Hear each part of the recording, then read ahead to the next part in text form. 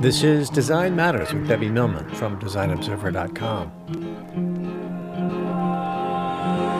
For 14 years now, Debbie Millman has been talking with designers and other creative people about what they do, how they got to be who they are, and what they're thinking about and working on.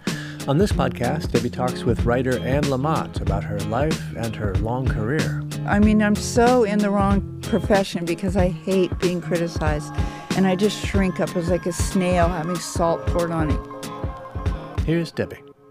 I'd like to thank two of the patrons that help make Design Matters possible. Is your team designing an app from scratch? Rethinking the look and feel of your brand? Maybe taking on something massive like transforming your brand's entire customer journey? Well, don't do it the old way, passing numberless one-off comps through endless emails. Instead, do it all in one place. Do it in Adobe XD, now for free with the new starter plan. Adobe XD combines the ability to both design, prototype, and share in a single solution. Its combination of creativity and productivity lets your teams eliminate bottlenecks and simplify workflows. They can now create an interactive prototype and then share it with teammates and reviewers in a single place.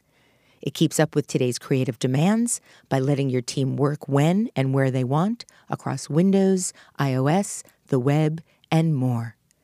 Adobe XD has helped big brands change the way they create and review prototypes at a large scale. So don't do it the old way. Use Adobe XD, the design platform for the future, available today for free. For more information, visit xd.adobe.com today. Wix.com puts the creative power of building dynamic websites back into the hands of designers.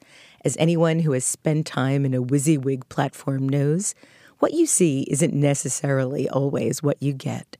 On the flip side, for some, it's far too easy to get lost in code and lose the forest for the trees.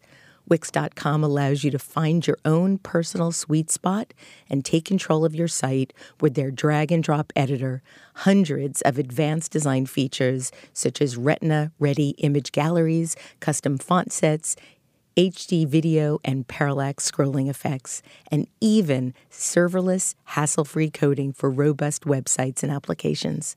With Wix.com, you have total control of your web design like never before.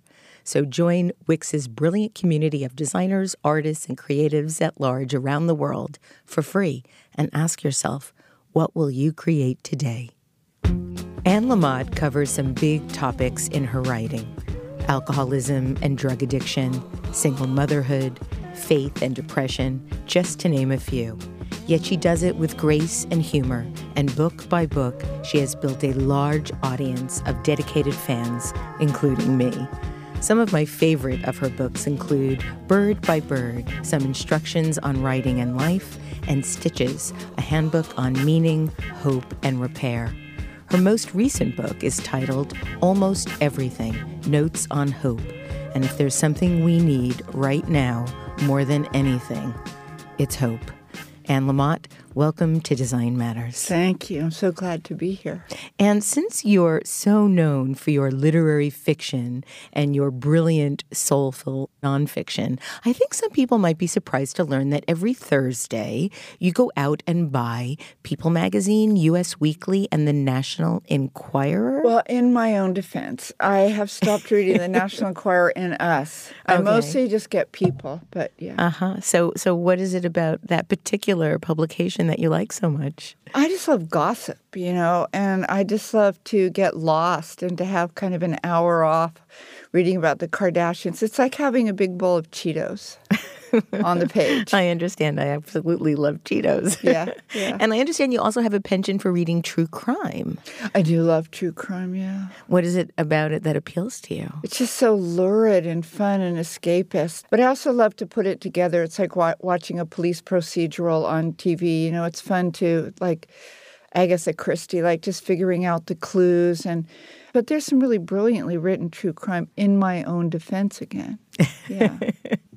And you were born in San Francisco, the daughter of nonfiction writer and novelist Kenneth Lamott, and your mother, Dorothy, a journalist and lawyer. In the aforementioned Stitches, a handbook on meaning, hope, and repair, you write this. If you were raised in the 1950s or 1960s and grasped how scary the world could be in Birmingham, Vietnam, and the house on the corner where the daddy drank, you were diagnosed as being the overly sensitive child. There were entire books written on the subject of the overly sensitive child. What the term meant was that you noticed how unhappy or crazy your parents were. Also, you worried about global starvation, animals at the pound who didn't get adopted, and smog. What a nut. And you've described yourself as a sensitive child. What did you make of the particular world around you at that time? Well, I held my breath. I just was so worried, and I just came a certain way, and that was pretty tightly wired. And so grown-ups were always helpfully saying that I should get thicker skin. Like, i.e., be a completely different child than the one I was. And I had a big open heart, and no one thought to say that's a beautiful way to be, And what instead, we were intellectuals. We were very snappy pieces of cheese, and we were atheists. And so what I was encouraged to do was to figure things out, break the code, and scoff at anybody with any religious faith or path. So what I did was I tried to just get through without being just destroyed by it all. I was really afraid of dinosaurs. Why? Because there wasn't that much on TV, but there were always a lot of shows that involved dinosaurs.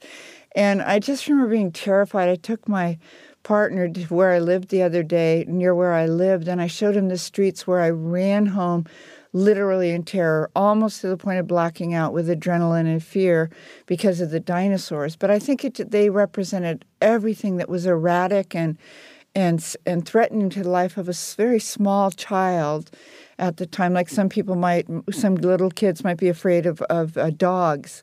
But it's symbolic of everything red and toothy and scary about the world, which could be your own parents. Yeah. And so I became a super achiever, and that seemed to help everybody, and it kept me from feeling too panicky most of the time because I studied and I achieved. And so I had a lot of tools. I learned a lot of tools for surviving in the kind of stress that you encounter in a really unhappy family. You make them happy. You become their flight attendant, and you get them things, and you become mommy's big girl helper and daddy's wife. And so I had a lot of tools to bear. I had migraines at 5, and that was very, very scary because I don't know if you don't have migraines, do you? I don't. But you feel them, you sense them coming, you can hear them coming. It's like having a mosquito in the room. And you don't have the vocabulary for it, but you just know it's all over for England. My mother's from Liverpool, so it was always being said that things were all over for England. And when I would get a migraine, I'd have to lie on the floor with a tile floor in school or wherever you were. And that was humiliating because people would always come in. You couldn't have the whole bathroom to yourself. So I was dancing as fast as I could, which I think brought on the migraines, to help mom and dad be happy and to raise my baby brother, who's 5 years younger, and to do so well that I felt that I was of value. And I really had to unlearn all of these survival tools in order to have a rich and vibrant, vital sense of any immediacy at all in the world, because I was always trying to stay one step ahead of the abyss. You've said that your parents were cold and remote, and they spoke in clipped phrases. With each other. They were both warm. Everyone loved my parents, yeah. But with each other, and they spoke in clipped phrases of erudite contempt for each other. Mm-hmm. What made you, or what do you think motivated you to become the overachiever as opposed to the self-destructor? Mm-hmm. Well, I was both. I was 2 mints in one, yeah. I was an overachiever, and everything I did was self-destructive. I didn't know how to eat. I lived on sugar when I was small and tiny, and then when I became a teenager and I gained a bunch of weight and I became a girl, a fleshy, sturdy person, I started trying to diet, and then I became bulimic. I mean, really like a double life, because I was a tennis star all through my teenage years, and inside I just felt that I was insane or defective, but everyone loved me too.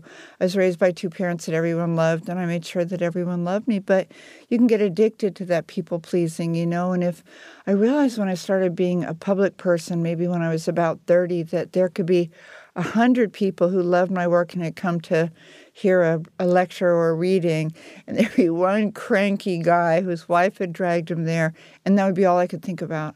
Like, how can I get him to like me? I had a lot of growing up to do and had a lot of healing to do. I got sober when I was 32, which was 32 years ago, and that was when I began to look at how hard I was on myself and how I was still holding my breath. As a writer, your dad hung out with other writers, and in one description that was both, I think, horrifying and in your way of trying to, I think, also be witty about your house back then. You've likened it to an advent calendar. And you said, people used to come to our house and drink. You'd open a door and there'd be people passed out or the wrong people kissing each other. If we said anything to my parents, they'd say, oh, honey, for Christ's sake, we'd all just been drinking. Given that role that it would play in your life later on, what did you make of all that frivolity at such a young age? Boy, it didn't feel like frivolity to me. It was just terrifying to see Mandy's husband in our bathroom kissing, Greg's father or two men kissing. But I was raised to help everybody feel really great about being at our house. I was raised to be a great conversationalist. I was a reader, but like you probably were at 4 or 5, and I was saved and redeemed by books. And if I could talk about books or talk about the National Geographic with grown-ups and kind of keep them distracted from their efforts to feel alive and, and not has-beens and not used up, then everybody liked me, and then Mom and Dad were happy, and then there was this Reaganomic trickle-down that the kids would be nourished, and then we would all be okay for that night. So I was raised by smart people to be an extremely smart conversational presence at our house, and so it really seriously was like being an intellectual flight attendant, and I was really, really good at it. But now I still don't go out for dinner with people. Very rarely, only my very best friends and Neil or my brothers, because I feel so much pressure to keep the conversation going, because that was our job, and to make sure that everybody felt included and that you didn't overstep your bounds by talking about something intimate or real, but that you were charming and pleasing. I know when you were, I think about age 6, you wanted to be Pippi Longstocking. Mm-hmm. How come? She was free. Her father was the king of a cannibal island somewhere, and I can't remember what happened to her mother, but she had a horse. Did you read them? Did you? I did. I wanted her braids. One Halloween, I put wire in my braids to be Pippi Longstocking. Fabulous braids that stuck straight out. Yeah, it was. It really was. You did really well, Debbie. And she had one black sock and one brown sock, and I often did too. But I didn't want to. I didn't mean to. We just, we weren't on top of the laundry. We didn't have enough money. And she had a monkey, and she had a horse. Was a monkey Mr. Nilsson? And she had a horse. And a great dress. And she just had such a joy for living an adventure. And she had everything I wanted to be. She just loved life. She was free, and she was silly, and she was adventurous, and she was on top of her game. Now, I understand that Madeleine L'Engle's Wrinkle in Time changed your life. Yes. How so? It was about children whose father was lost. And it was about the search for truth and connection. And love. And love. These strange, too smart little children, these really sensitive, and the strange little brother who was so funny. And it was about real stuff. And it was also so spiritual. I mean, her spiritual, Madeleine L'Engle's stuff is so trippy and beautiful, both things. And the book was like that for kids. And it was about strange little kids like me. You started writing around the age of 7 or 8, and one of your early works was a poem about the astronaut John Glenn. Your teacher read it aloud, and looking back on it, you've said it was a great moment. The other children looked at me as though I had learned to drive. And your teacher submitted it to a collection, and it won an award. And you saw your work in print for the very first time. Is that when you decided you wanted to be a writer? I remember doing some writing for my dad, but I remember being 6 and my dad sending me a postcard. He was traveling for some, probably Horizon, which was a travel magazine that was really big back then. And he sent me a picture of a snowy owl, a baby snowy owl, and he wrote, a chick, I guess you would call it. And he said, look at this funny little guy. Would you write me a story about him? And so I did. And but also in school and in the blacktop and in classroom, I just had a gift. I could tell a story so that if the three of us were there and something happened on the blacktop, I would be the one that you would look to, you may have been too, to tell the story because I'd kind of plunge in somewhere and I would be able to organize it, some strange thing like that somebody had stole J.B. Halpern's lunch, and that and everybody was just stunned, and then the bad child had been taken off to the principal. I mean, it was like, Bay of Pigs or something, and I could tell the story. I just had a gift. I don't know. Some kids are musical, which I wasn't, but I could tell you what I'd seen. Yeah. As you were growing up, you mentioned that your parents were atheists, and yet today you write often about your strong faith, which you said would horrify your father if he were still alive. And I understand that as a kid, you would pray in secret. How did you find faith while growing up in the absence of it? Well, one of the reasons my father hated Christians so much was that he'd been raised by Presbyterian missionaries, God's frozen chosen, they're called, in Tokyo right after the First World War. And he just found them so cold and so without love. They didn't hold him and love him and tell him they loved him. So, of course, I ended up being a Presbyterian, but way after he died. But I always found religious families. My first best friend was the daughter of a Christian Science healer. I just was so hungry and thirsty for that, for talk of love and God, and that I was a precious and perfect child of God, that I was beautiful, which I didn't know. No one at our house thought that, apparently. And I love the sacred ritual of Buddhists and of Hindus. Something inside of me it's like it would be like being in Morocco and hearing an English language radio station. I just come alive. And I'm so relieved to have this spiritual and sacred talk and ritual and instruction and scripture. I just always would feel both really relaxed and really enlivened upon hearing it. So I always found religious friends, and we had a family that was Jewish that we were close to. It was kind of okay to be Jewish because you'd come that way, so you weren't judged harshly by my parents, and you could be Buddhist because so many of the great avant-garde writers in the 50s, my dad worked at an avant-garde magazine with Evan Cannell in the late 50s and early 60s called Contact, and it was okay to be Buddhist. And I really tried to be a Buddhist and to find my niche in the Eastern traditions, but I accidentally ended up being a Christian. So. How did you come about that? What are your spiritual beliefs now? Well, I'm a Christian, and so much of my training, though, has been ecumenical, that I'll just take truth wherever I can find it. I was really changed and blessed by Ram Dass when I was about 20 in his very early books, Be Here Now. I mean, I was in San Francisco for the 60s, and Be Here Now had a huge impact on me. It blew my mind. Mine too. I just grokked it. I went, yeah. I met him once. My older cousin was a disciple student of his, and she brought me to see him. And he wasn't speaking at the time. He was just writing on the chalkboard. And he looked at me and wrote on the chalkboard, NY. I was like, wow, is it that obvious? I think I was like 12, and he knew I was from New York. And I thought that was really special. Yeah, that sounds right. Well, he was so funny and so honest and so neurotic. Neil and I heard him in Maui. We went to a retreat just a few months ago, and his position was and is that he never got over a single neuroses. He's just who he is. But he learned to be a man of love, and he learned to be a man of awareness. And his whole pitch was that we are loving awareness, whoever you are, wherever you come from. And I loved, he said this so many years ago, but he said, when all is said and done, we're really just walking each other home. And I live by that. It's in almost everything, but it's in almost probably the last 5 books because it helps me so much. And I remember going to see him and everybody was on the floor and it was like coming home. And it blew my mind in the best possible way, where it made truth a lot more spacious than I'd known it to be.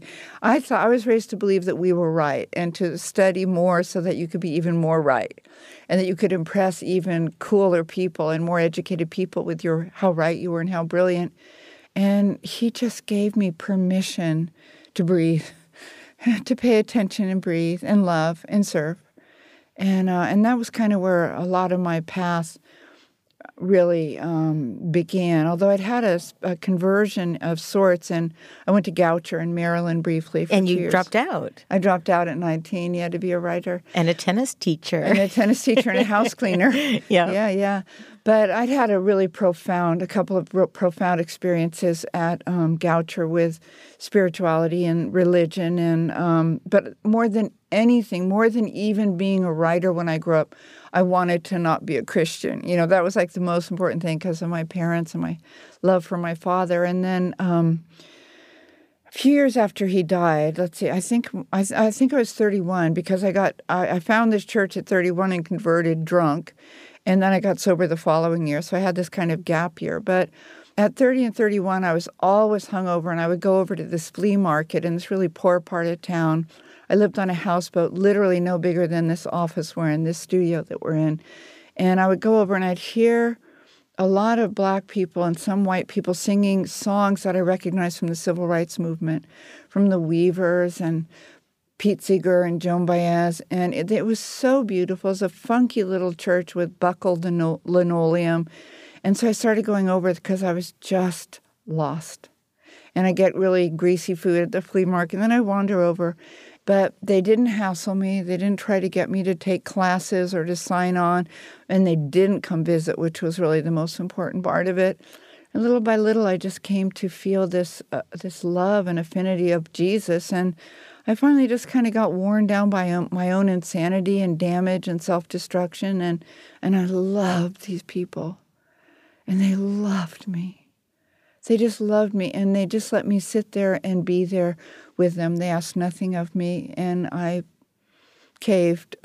Do you think that that's ultimately what helped you become sober, to make the decision to become sober? I'm not sure. I'm not sure because church didn't help me get sober.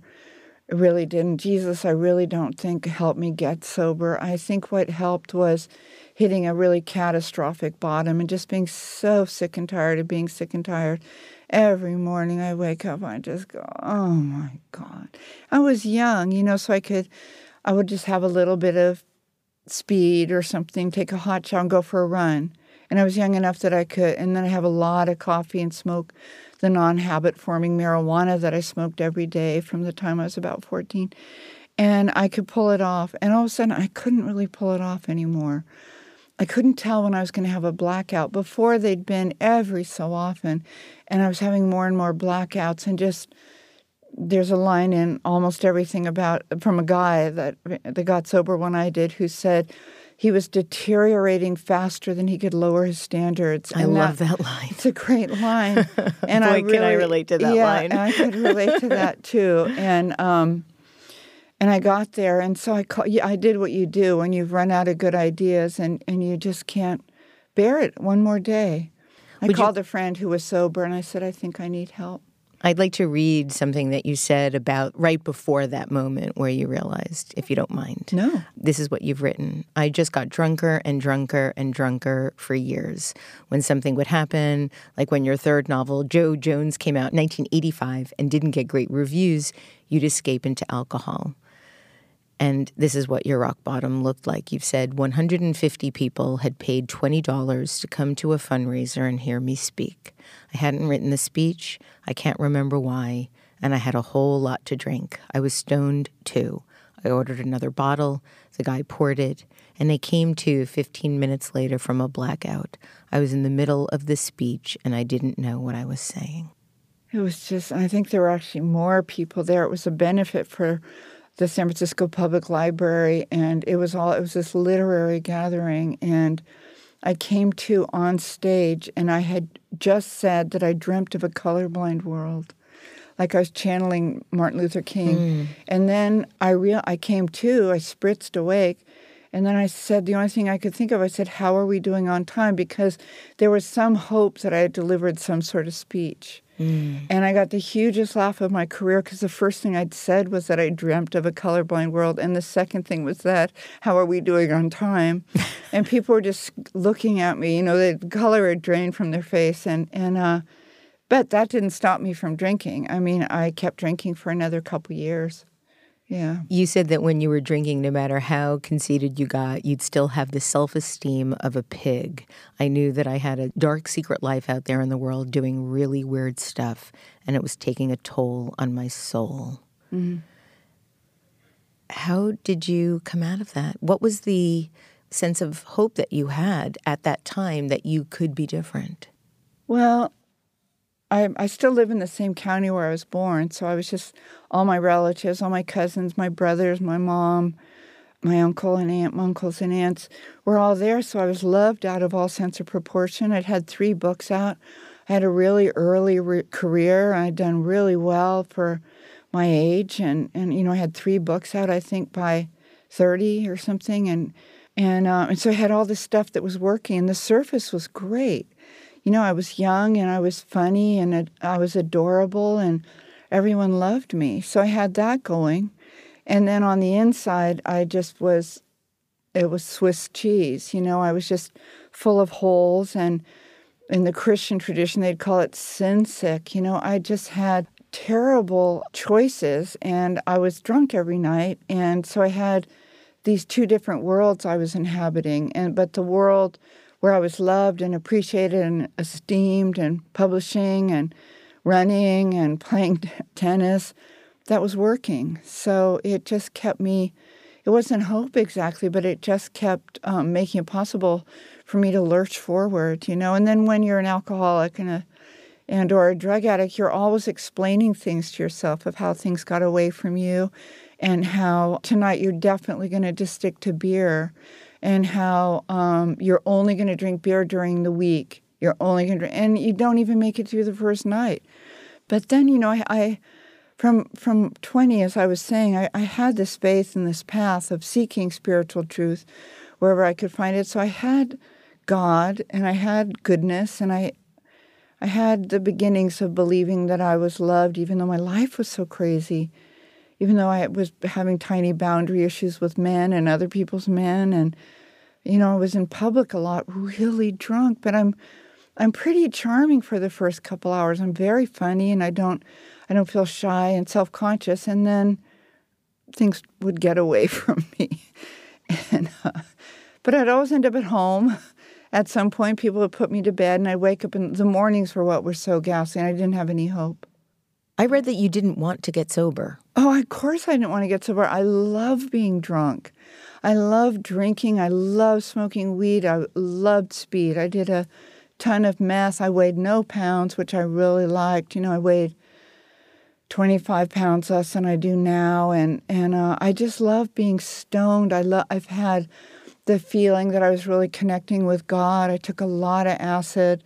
And it was the way I actually found God was drugs. And when you're drunk or when you're stoned and you're embarrassing yourself or your family, it's like you sit down with the disease and you chat with the disease about the disease, and you kind of neck with the disease, and you realize that other people are trying to control you, and then you become bitter and resentful. And then you drink because they're stupid and they're not free. They're not artists. They have no idea what it's like to be an artist. But then finally, you wake up on some morning and nothing was different than it was 3 days ago or 3 weeks ago, and you're just done. And you just say, "This has got to stop." I don't know.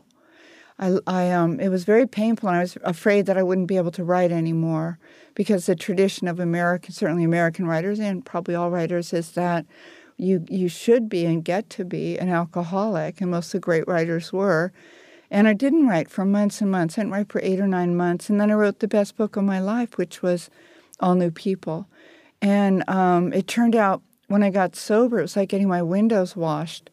And I had to learn. I was 32, and I had to learn really basic stuff about how to be a grown-up, how to balance a checkbook. I didn't have a car because I was often so drunk that I had asked myself nicely if I wanted to quit drinking or driving. And I said, I'll quit driving. So I'd stopped driving. I didn't have a car. It's so easy to talk yourself into just having one more cool, refreshing beer because you're depressed about your drinking. Well, after All New People, which I know you've said is your favorite novel, or one of your favorites. At the time. Oh, yeah. at the time. Yeah. What is it now? I don't know. I really like Imperfect Birds, which is the third part of the Rosie trilogy. With my nonfiction, I really love the book that I wrote with my son. I'd written Operating Instructions, which was a journal of my son's first year, and then we wrote Some Assembly Required, which was a journal of his son's first year. He had a baby when he was 19. No one asked me. And I kind of like them all. I mean, they really are like kids, and some of them are, I don't know, that are very successful. But Imperfect Birds, I think, might be the last novel I wrote.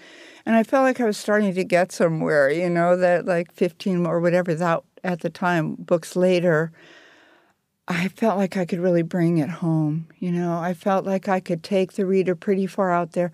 It's a lot about teenage girls and who I was as a teenage girl, and this character, Rosie Ferguson, and why teenage girls were doing what they were doing with men and boys. And the answer seemed to be that the guys liked it, and then the guys liked them more. And they were getting stoned in our town. It was very scary. And I did a lot of interviews with teenagers, and Elizabeth, the mother, has been sober a while and has a slip, and that was really amazing to write about because I didn't. And then Rosie just starts to love the whole world of doing whatever they do with boys and getting stoned and risky, and she gets very lost. So the book is about with a mother who's recently had a slip, can the daughter find her way home? In 1994, you released what is considered one of the greatest writing manuals of all time, Bird by Bird, Some Instructions on Writing and Life. And the title is a reference to advice that your father gave your brother when he was working on an overwhelming book report about birds. Your dad advised him to simply take it bird by bird. Where did this book come from in you? Well, it's funny because the publisher, which was, I think, Pantheon, which is part of Random House at the time, didn't want it because I'd had my first New York Times bestseller, which was Operating Instructions about being a single mother. And the publishing industry is really about parlaying your success into another and a bigger one. And they thought a novel strategically made more sense because I'd made my name as a novelist. But I've been giving these talks for years called Every Single Thing I Know About Writing. And it was all about these terrible first drafts and Bird by Bird, which meant my dad had told my fourth grade brother, read about pelicans and then write a paragraph about them in your own words and then illustrate it. And then we're going to do chickadees. Just read about them and then write me a paragraph in your own words. And so that had always been helpful to people. And mostly at writing conferences, the drive is to convince students that if they do what you say, they'll almost surely get an agent, and the agent will sell their book to Farrar Straus, and everyone will make quite a lot of money, and then you'll have really good self-esteem for the rest of your life. And almost no one at writing conferences sells their book or gets an agent and sells their book and then makes a lot of money and then has really good esteem for the rest of their life. And I wanted to tell people who wanted to be writers that the writing could give them everything they wanted. The publication wouldn't, and there wasn't going to be enough success, that it was going to have to be an inside job. But I had a list again. I mean, I do like lists. My dad had always used index cards, and this is before phones and computers. I always believed in writing on index cards, having paper with you, having a pencil. And I always said, if you don't have a pencil with you when you have a really beautiful idea or image, then God is going to give that image to me, because I will have a pencil or a pen and an index card in my back pocket. So I had things that seemed to help people. And I finally convinced them that I could write it really quickly. I think I had 7 months to write it because they didn't want it. And I wrote this book. It just poured out of me. But I've been giving these talks forever, so it was pretty easy. So, Anne, of your own artistic journey and how you found yourself, you've said, I've had to stop living unconsciously as if I had all the time in the world. The love and good and the wild and the peace and creation that are you will reveal themselves, but it's harder when they have to catch up to you in roadrunner mode. Mm-hmm. That scared me because I'm always running, and I don't want to lose that. So you stopped. You said one day you stopped. I began consciously to break the rules I learned in childhood. I wasted more time as a radical act. I stared off into space more, into the middle distance like a cat. This is when I have my best ideas, my deepest insights. I wasted more paper, printing out instead of reading things on the computer screen. And how did that change you? How did that create this new mode of living? It's natural and it's right that you live as if you have all the time in the world. But when you get a little bit older, I was 25 when my dad died, boy, did that pop my balloon. And I started to realize you have no idea. You have no idea how long you're going to live, and you have to get serious about not squandering this one precious life, as far as we know that you're going to have. And I realized there were all these lessons that I'd learned as a child. And the one was that if it was important, you'll remember it. Mm. Right? So you didn't have to write down. But I was just like this when I was 7. I was just a space case. I always joked that I was the absent-minded professor, and I kind of had my head in the clouds, and I was just so absent-minded.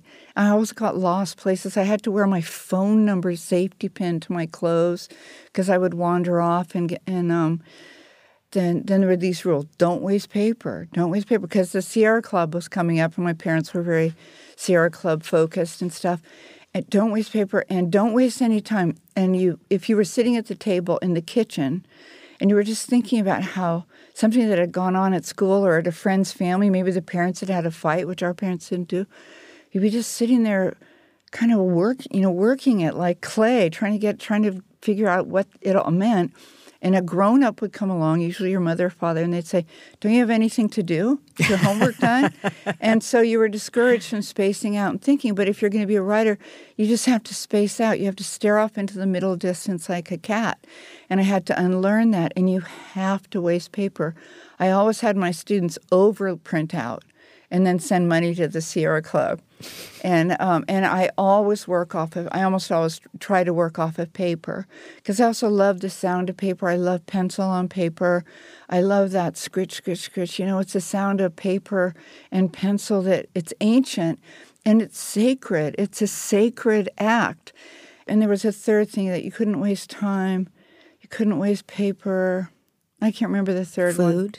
Ours was there of starving children in Biafra. Oh, yeah. And my mother had grown up on the docks of Liverpool, really, really poor. And so there was this huge pressure around food that and it's 50s too, and I'm older than you are, but you absolutely ate what was on your plate. And, of course, having grown up in Liverpool, we ate a lot of liver and we ate Brussels sprouts. So I didn't know they were awful. I grew up liking them, but then you couldn't let people know that you felt this way about them because they weren't really considered food by, like, American kids. I mean, I was American, but we got sent to our room if we didn't finish it. If we cried or if we had any strong feelings at the table, if you complained, like to be a child in the 50s and early 60s, to say you really didn't like green beans, like your parents' mouths would have dropped open. I mean, they would have just looked at each other. My mother would have laughed till she wet herself if I had said, I actually don't like that. We got sent to our room without eating, so all the women I know in my generation have eating disorders. But they didn't say, you know what, are you full? Why don't you just sit here a while? It's fine. It didn't come up. It wasn't fine. They took it personally, right? It was crazy. So there were so many rules that I had to unlearn as I got older if I wanted to be okay and have a big, juicy life. Girls weren't allowed to be big and juicy with math and science. For one thing, you could be a great student till 4th grade, and that was when math and science got really serious. And there was this subtle pressure. I wasn't supposed to do better than my big brother, and I always did. It was like you were infringing on boy land. Yeah, you had to rein yourself in. Yeah. And I want to talk about your newest book, Almost Everything, Notes on Hope. So, Anne, in 2015, on the eve of your 61st birthday, you decided you would write down every single thing you know, which was a list of 14 points published on Facebook.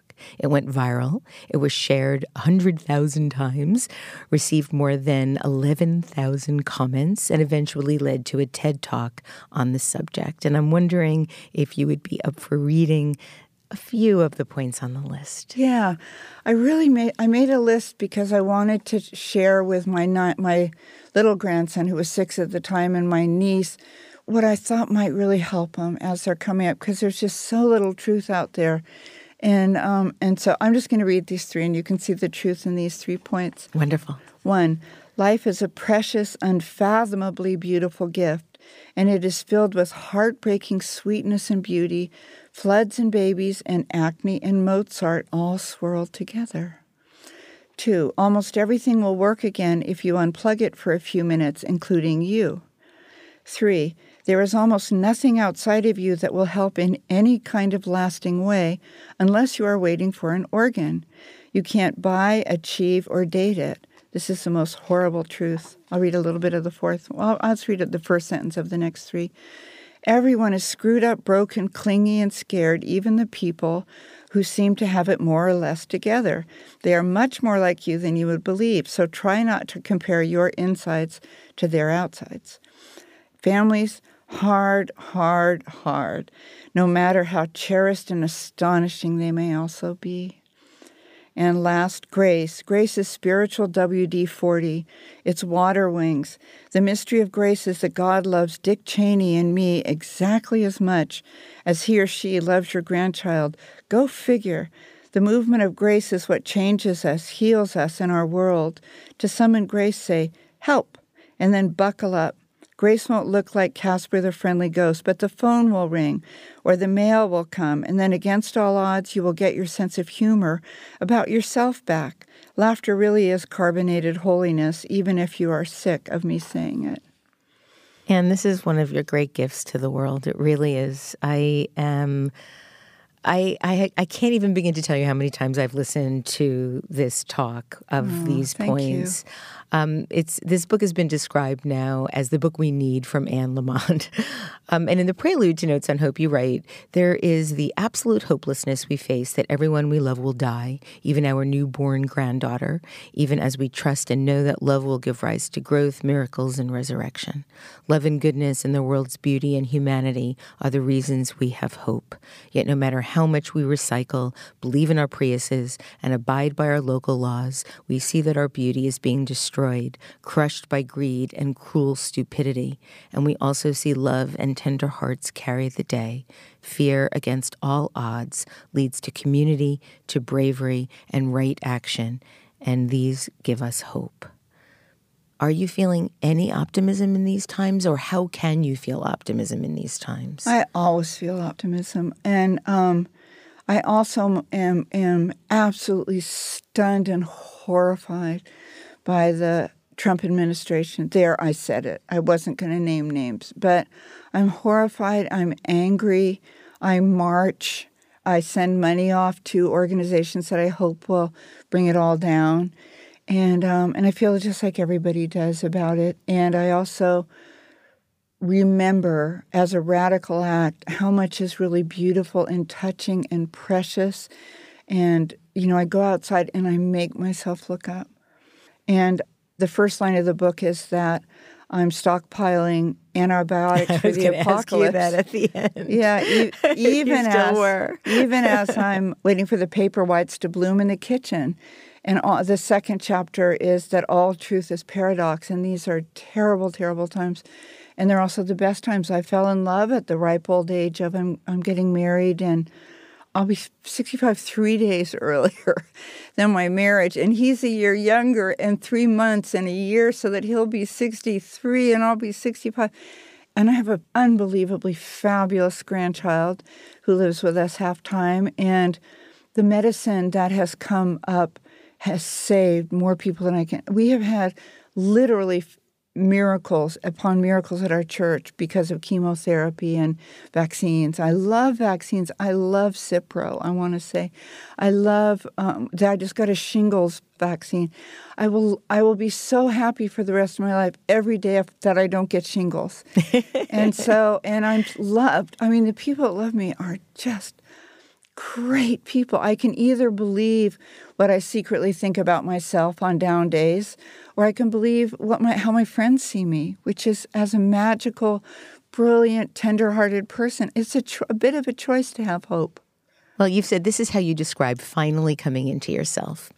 Mess, failure, mistakes, disappointment, and extensive reading, limbo, indecision, setbacks, addiction, public embarrassment, and endless conversations with your best women friends, the loss of people without whom you could not live, the loss of pets that left you reeling, dizzying betrayals but much greater loyalty, and overall, choosing as your motto William Blake's line that we are here to learn to endure the beams of love. I think that's just perfection. Perfection. Thank you. Since you talked about Neil, one quote of yours that I read that was absolutely hilarious was that you were thinking of registering with Walgreens or Jack Struggs in San Anselmo, which has a great selection of orthotics and durable medical equipment. I mean, you're only 65, or you're going to be only 65. That's not so bad. Yeah, I know, but we don't really need anything. We don't need more plates. We don't need silverware or cloth napkins. Cipro. Give Anne and Neil Cipro. Cipro and a cane, yeah.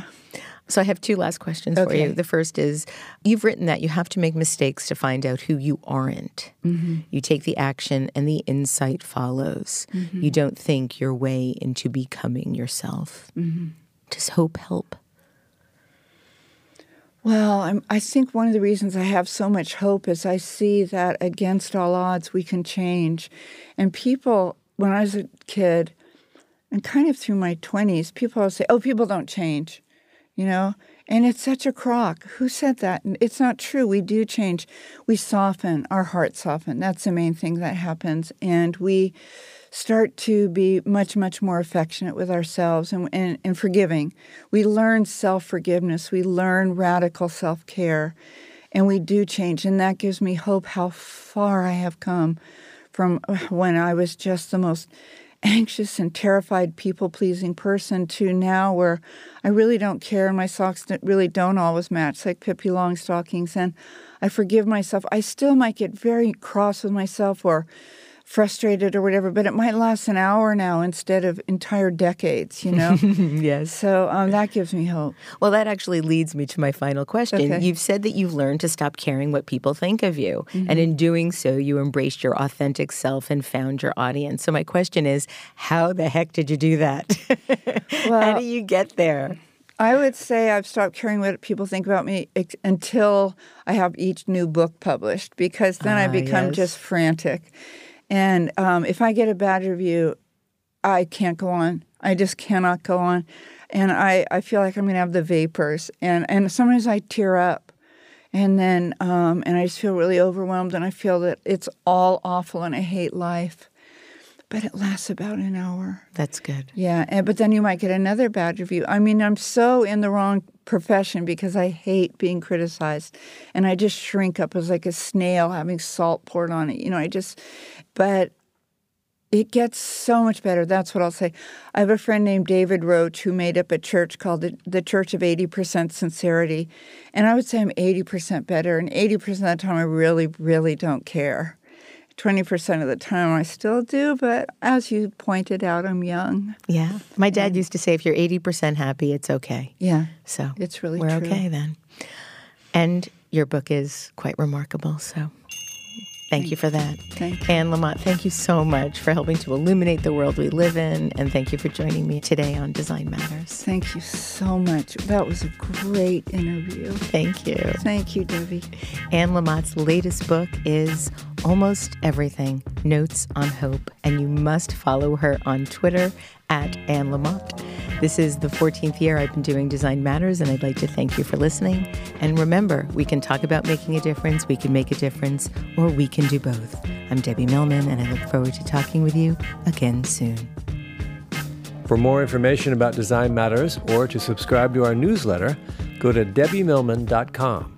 If you love this podcast, please consider contributing to our DRIP Kickstarter community. Members get early access to the podcast, transcripts of every interview, invitations to live interviews, Q&A sessions with guests, and a brand new annual magazine.